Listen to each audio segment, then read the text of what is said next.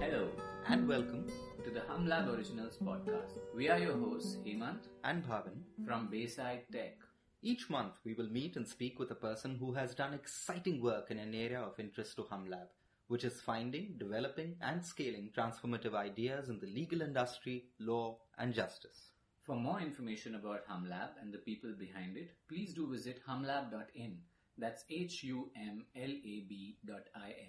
These podcasts will be available on our SoundCloud channel and on fine podcast streaming services everywhere. In this edition of the HumLab Originals podcast, we will meet and speak with Ashok Hariharan. Ashok is an alumnus of the Indian School of Business, Hyderabad, and is the co-founder and CEO of Baldo Technologies Private Limited, or as it's better known, IDFI. I was pretty intrigued by what he said about Indians being naive when it comes to getting into long-term relationships, marriages, etc., and that they don't do due diligence on the people that they are getting into relationships with. What do you think of that? That's right. I think I was a little taken aback by what he said as well. And I think it's really interesting the way someone like Ashok, who's not a lawyer, who's not from the legal industry in the traditional sense, is interfacing with the legal system to try and help solve some of the problems that happen because of this, because of how we are so naive about the people that we enter into relationships with. But why don't we just jump right in and let Ashok do the rest of the talking? Let's go. Let's go. Yeah, I'm Ashok. I started IDFI about 7 years back. I started a company before that as well. So this is my second one, and been an exciting ride for the last 7 years. We continue to do interesting things on a daily basis, which keeps me going. In terms of HumLabs, I think great initiative. I love Agami Prize, which is one thing that has come out of it. I've known Sachin and Bhavin for a long time. Hopefully, this will sort of move the legal needle forward quite a bit in trying to get innovation into this space. Hi Ashok, thanks once again for taking the time to meet with us. I've of course known you for a really long time, and we've worked together in many different contexts in the past. But I think everyone who's listening in would love to hear a little bit more about what IDFI does, what sort of work you guys are involved in, how you reached this point. So could you just tell us a little more about that, and especially why IDFI? What does the name mean? IDFI essentially stands for Identify. Okay. The idea behind IDFI was always about detecting fraud in transactions. And we wanted to detect, obviously, fraud in all kinds of transactions. So we do this across HR, financial services, what you would call sharing economy, the likes of Airbnb, etc. Or a shadi, anywhere.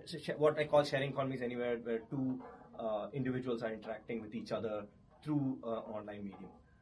So between HR, sharing economy, and financial services, we sort of try to detect as much fraud. Right now, we are focusing on primarily onboarding fraud, but you never know. Maybe tomorrow we might go into transactional fraud as well. So by onboarding fraud, you mean employees or potential employees who might be joining organizations? That's on the HR side. Okay. On the financial services side, it might be a person who's applying for a new insurance policy or a credit card or a loan or a CASA bank account. Right. On the sharing economy side, it might be at the point of signing up.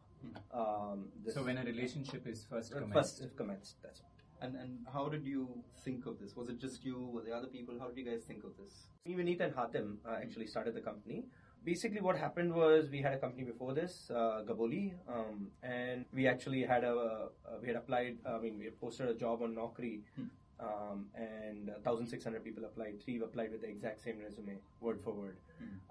And that sort of... Three identical resumes. 3 identical resumes, including grammatical mistakes. I will be working at Infosys for the last 5 years. Lovely.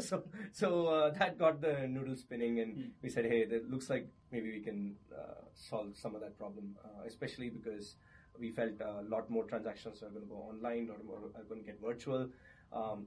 At that point, you can no longer meet the person and decide. It has to be more automated, more online, more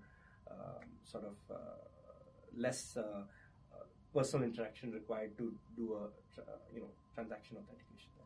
So as you started IDFI and the company sort of took off and you started handling more and more clients, what sort of problems, what sort of challenges did you face? In the first few years, it was obviously about getting the product market fit, right? So we started with HR first because that was there a culture of doing this sort of thing in the HR people that you yes, met with? exactly. Okay. So there was something called background verification. So we said, hey, at least there's this process which exists.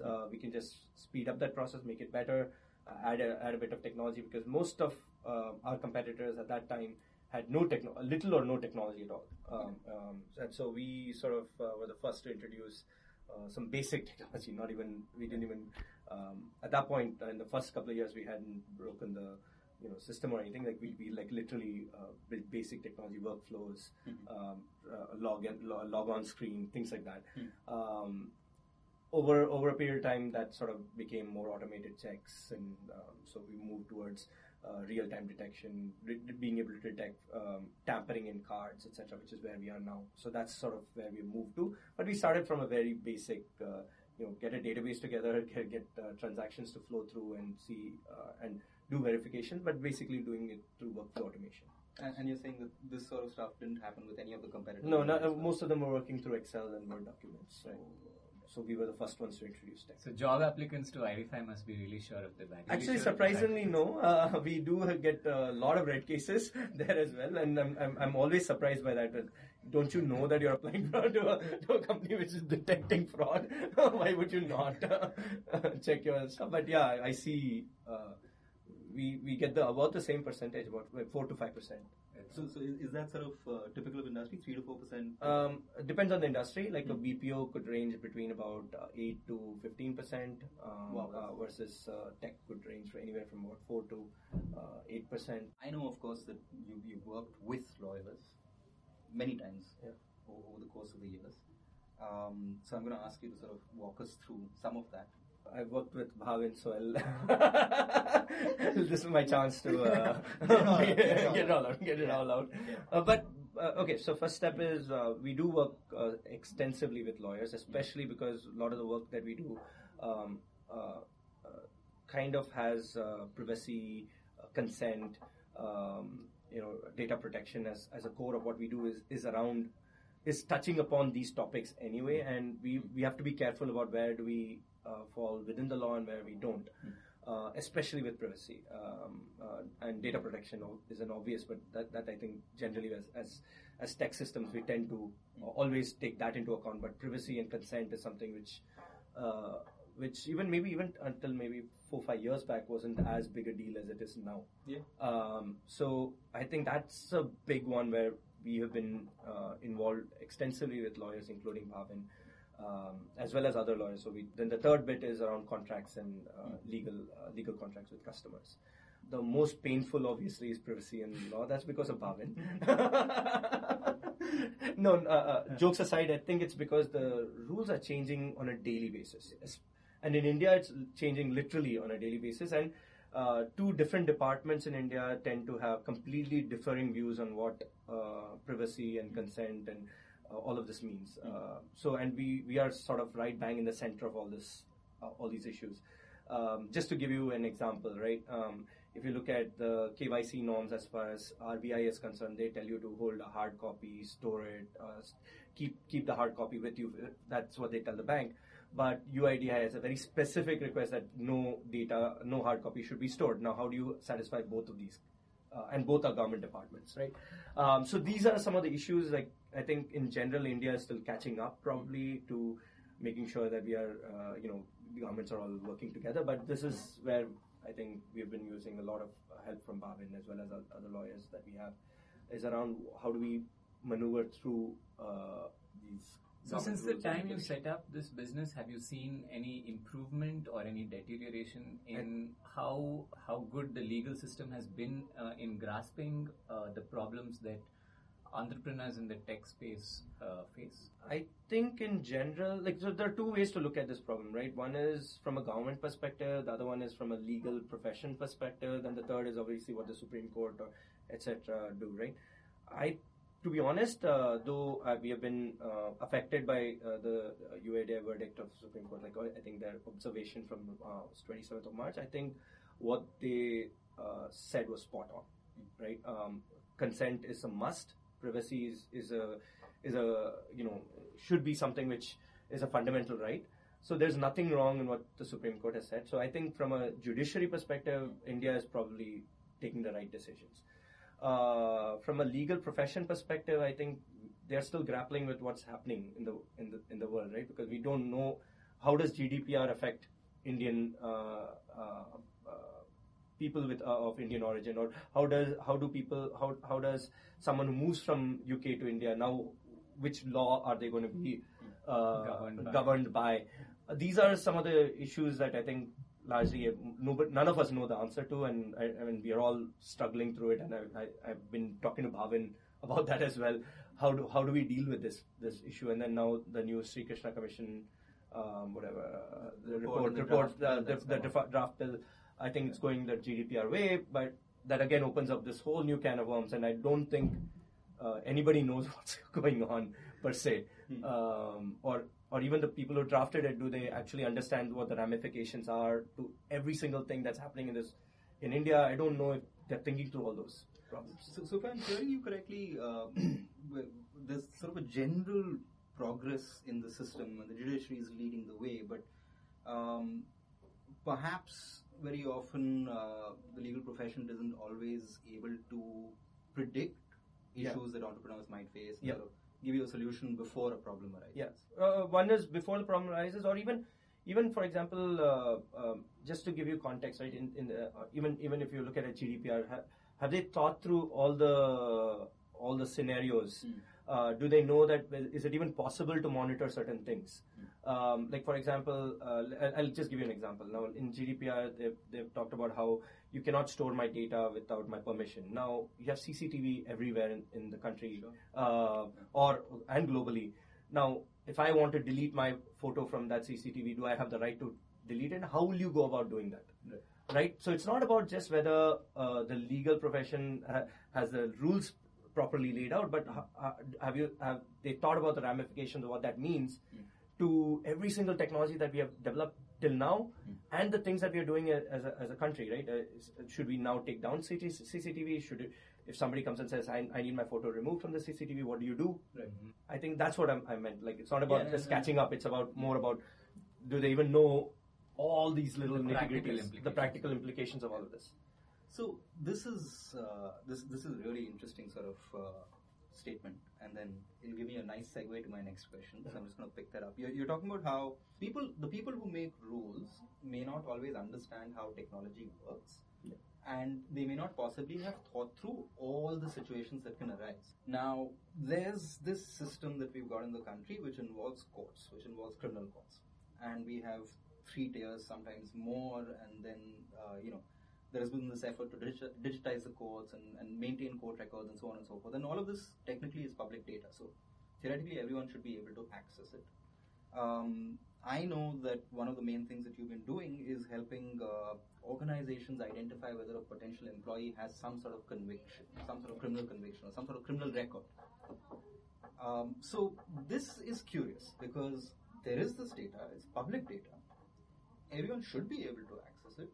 Yet there's a problem, and you've managed to leverage this gap between the demand and the fact that data exists in an unstructured, let's just call it badly structured manner. But you've been able to step in, you've been able to use technology to bridge that gap. So could you talk us a little bit through all of that? So we use data science machine learning to be able to read court records and make sense out of it. Not only machine learning, sometimes it's just basic heuristics as well around what does this act mean versus something else. It's about being able to crawl, like if you look at the e-courts today, if you want to search whether somebody's a criminal, now you have to enter the data on, there are about, if I were to look at number of drop downs that I need to go through, I would have to make 3,600 drop down changes in order to get to a final response for one individual, right? Because you would go through each of the district courts and one by one, and then go to which hearing and then which judge, I guess, and then. So by the time you finish checking whether Bhavin has committed a crime, he has time to go commit another crime. Yeah, or Bhavin's dead by then. Bhavin's dead. Right. So what we did, we just sped that up. We are now able to. And technology allows you to do this, right? You can run through all these searches without without going through so many drop downs. Which technically I feel the court systems could have easily made it possible to do that, and maybe they should expose their APIs to some extent to be able to do these searches, because this is a very, very, very important piece of data, especially if you're hiring someone, if you're giving a loan to someone. If, for example, if you're an Airbnb host, I would definitely want to know whether my host is Your guest is. Actually, in India, it's the other way around, right? The host can be. So I would definitely want to know if I'm staying in somebody's house, whether that person, even for that matter, renting a home, whether the tenant as well as the landlord are they okay? That's something which I would want to know as well, right? And in those scenarios, I think it's important to be able to expose the court record system to people for people to search through and search in an easy way. So that's what we have done. So I saw this little thread. I'm just going to sort of pull it and see how much I can unspool here. We've been talking about how organizations want to hire people, so it's important for them to know who these people are. Yeah. For convenience sake, let's just say that. But this is something very new. Given the fact, or given how everyone talks about how Indians aren't concerned about privacy, Indians aren't really careful with their data or information, we're talking about things like hosts at Airbnb. We're talking about situations like home rentals and so on and so forth. Have you seen Indians as individuals being concerned about finding out about other people's past or doing a proper verification, or is this something that we still need to develop a culture of? I think Indians, our risk radars are very, very low, right? Like, I mean, we don't think that something is going to go wrong with us. It's always going to go wrong with someone else. So our checks and balances when we take a home or when we marry a person or take a job is relative. Like, we don't do any check on the other side. It's okay. Exactly. And maybe not even right. Maybe it is your matchmaker, pujari who said, वो family बहुत अच्छा है, but family बहुत अच्छा है, बंदा तो कुछ भी हो सकता है. Right, and those kind of scenarios is how we decide. And in fact, we decide we make life-changing decisions without doing any checks. I mean, it should be the government's job to ensure that there is some form of identification which you can use in order to both establish your identity and for somebody else to figure out whether or not you say who you are. That's not happening clearly. I mean, we've got these bunches and bunches of things. We've got Aadhaar now, which was supposed to be the one ID number to replace them all. You work closely with that. You've seen how that changed. You've talked about the Supreme Court judgment as well. Do you think that that's the solution? Do you think that that's the key, or that's still not cutting it? So there are two parts to the problem. One is does Ashok Hariharan exist? Is Ashok Hariharan the person who is Ashok Hariharan the guy I'm transacting with? And what is Ashok Hariharan's past? Right? There are actually three. Right? Does Ashok Hariharan exist is what an ID is supposed to do. Right, and that's what establishes that I exist. The authentication part, which is Ashok Hariharan the person doing the transaction, is where your biometrics come into play. So technically, Aadhaar covers those two bases. Then the third bit is about your history, about what you have done in the past, etc. Which job? I mean, how did you perform well in your job? Did you have a past where you had criminal records? Where are you likely? Where do you live? These are more things which the government doesn't need to know. According to me, the government should not get involved in the third piece at all, because that's getting into a very dangerous territory of you terming people as you're a bad person versus good person, and I don't think that's the government's job. And I think I see your point when you say that the government shouldn't judge people. Yeah. Perhaps companies. I think I'm right. As an employer, I'm best placed or suited to decide who I can work with and I can't work with. Exactly. And I don't think I want the government knowing how I performed in my job or what grades I got in school. Exactly. Or China is going into that dangerous territory of scoring people. Yeah. I don't think government should be doing that at all. Right. So that's something which I would not want the Indian government doing, and I don't think they will either. But that's where. So there's always going to be, or at least as things stand now and as we can see them, there is going to be a need for private enterprise to step in. Correct. And I think what's important for people who are listening what's important for them to understand is the fact that there is always work that you can do with government data, with public data, which can enhance the value to people who need access to that. So even for that matter, even ID verification. So ID is given by the government, but verifying that ID, you might not want to go and talk to the local L ward in Kurla to see if you verified that person. That would be just very cumbersome for a person to do. So you might want to deal with an independent, a private party, because we tend to be faster. You don't have to pay me anything on the side to get stuff done. I think that just enabling faster transactions is where private enterprises are really good at. And I think even if there's an Aadhaar, then there is a need for a private enterprise to be able to make that connection between the government and the end user. As we wind things up, I would like you to tell us, and I'm not going to say 3 things or 4 things or 5 things, but what is it that you would like to see changed, both as an entrepreneur and as a citizen who's been involved with these issues, who's been concerned with these issues? What would you like to see changed in the way legal profession interacts with entrepreneurs, in the way the legal system works for business, for entrepreneurs who are setting up on their own without some kind of massive backing, either corporate or personal, behind them? And as a concerned citizen, what do you think should happen? Where would you like to see entrepreneurs putting their energy if they want to work with the legal system and the legal profession to make things better? I think from a general judiciary and government perspective, I think just making it easy for people to understand what's going on, right, would be the first good step, right? And in the sense, I see this a lot where, for example, GDPR, I didn't have to read the whole GDPR, whatever you call it, the entire text. There was a summary which they started with, which just tells you what the principles of GDPR are.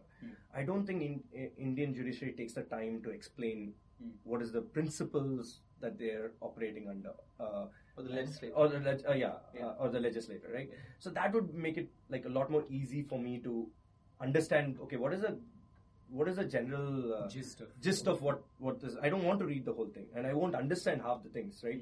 And yet you can't plead that as an excuse for not following the law. Exactly. So just being able to explain it in simple terms is an important step that the legal system should take up as a solution, right?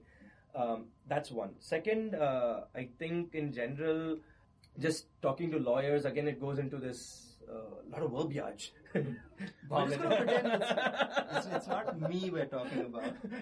Right. There seems to be just unnecessary, for example, why does my SSA or SHA need to be 350 pages long? There's simple terms in there. I'm getting into a very, very simple agreement with the VC. Half these things don't need to be there. We are taking things into account which the only scenario where that will happen is if the company dies. If the company dies, I don't care, neither does a VC if it's dead. And we write about 25 pages worth of documentation just on that scenario. I don't even care about that scenario because anyway I'm not going to make any money if that scenario happened. Literally there are these things in there which just doesn't. It's just to tick all the boxes kind of thing, right? And maybe I don't know. I don't know if it'll ever change, but that would be my hope, is that don't unnecessarily write verbiage for no reason. So I guess with the Indian lawyers, though, the risk radar is very high when it comes to deals. Yeah. And obviously you want to be able to hourly, the hourly rates might be high enough. so there are different reasons for that, but I'm just saying, that might be a good starting point. I think this is a very sort of consistent set of points you've made about how it's basically about access. Yeah. I don't understand the law, or I don't understand the contract that I'm signing. I don't see the point of what I'm signing, yet the lawyers all around are telling me sign it. Yeah. I have to. Yeah. So I think that's so simplification. Language simplification. I think just making. I don't think legal needs to be this new language. Why can't it just be English? Right. So that's my basic. I'm sure both of you also think that it's English, but I'm just saying. No, I think it's a fair point, and lawyers across the world, judges legislators across the world are embracing plain English. It's a movement that's rapidly gathering steam.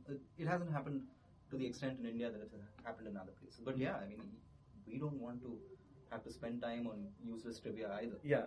So that was one. From a citizen perspective, I think India's. I actually like what's happening here. Right. We are taking the right decisions around privacy, around consent, around all the things that the Supreme Court stands for. I think it's brilliant that our country functions as the way it does. This is one part of the country which works. So that's the bit that I wanted to I want to put my finger on that wound there. Yeah. We were talking about the judiciary consistently. Yeah. We're talking about how the judges are doing a pretty good job. Pretty good job for a country like ours. We haven't spoken about the government and regulators. No. That's a different animal. That's a different animal. Okay. But I think the judiciary has done a great job. The government, I think, has done at times a great job. At times it hasn't, and it will continue that way, I presume. Looking at the past, there's as we are getting closer to elections, things are going to change. Sure. Right after elections, things will change again. That's the nature of the beast. And so I'll leave it at that. Right. The final part, which is, let's say there's someone much like the people behind Hamla were at one point. Someone who's just finished law school and says, no, I'd rather get into business. Or someone who's not a lawyer but says, I'm interested in the legal system. I think there's something to be done here. What advice do you have for them? What areas do you think entrepreneurial energy should be most directed towards to try and improve the legal system? Don't. Okay. I'm kidding. Well, given some of my experiences in the past, I would agree. But so I think there are a few areas where we struggle. At least I struggle with, right? Just contract. Figuring out what contracts mean. Right. Second area which is important is just coming up with new contracts, right? It's just a pain in the ass to write new contracts which both parties agree to. Being able to come up with a way for me to figure out, between, let's say I have 10, 15 contracts, I want to know, and this is something which I struggle with, right? When does this contract end? By not typing it up in any sort of Excel or something, but is there a general in the finance world? There's this XML, XBRL, which is used for looking at what income statements look like and what balance sheets look like, so you can then summarize it and do analysis on top of that. Is there a way to standardize contracting in a way that all parties are easily able to figure out what are the important pieces of this? That would be a very interesting problem to solve, I think. Right? Yeah, I mean, you've got me thinking of that. So. And something tracking the obligations that you have under exactly, and tracking the obligations. Do I this particular contract versus something else? Am I actually following the things that I've signed up to? Right. Or is there any deviations to that? Those are very important problems which we have not yet solved. I don't think any company has, other than a lawyer coming and doing an audit every quarter. Which, is there a way to do this on an ongoing basis? Hey, it looks like that's something which would be very interesting, I think. No, it is. And what you're talking about is essentially how lawyers can help not just define rights and obligations in a contract, but help an organization understand them, manage them, keep track of them, all of those things. Yeah.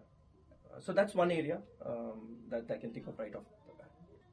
All right. Thank you so much for your time, Ashok. No problem. Fantastic meeting you again. Lovely speaking with you.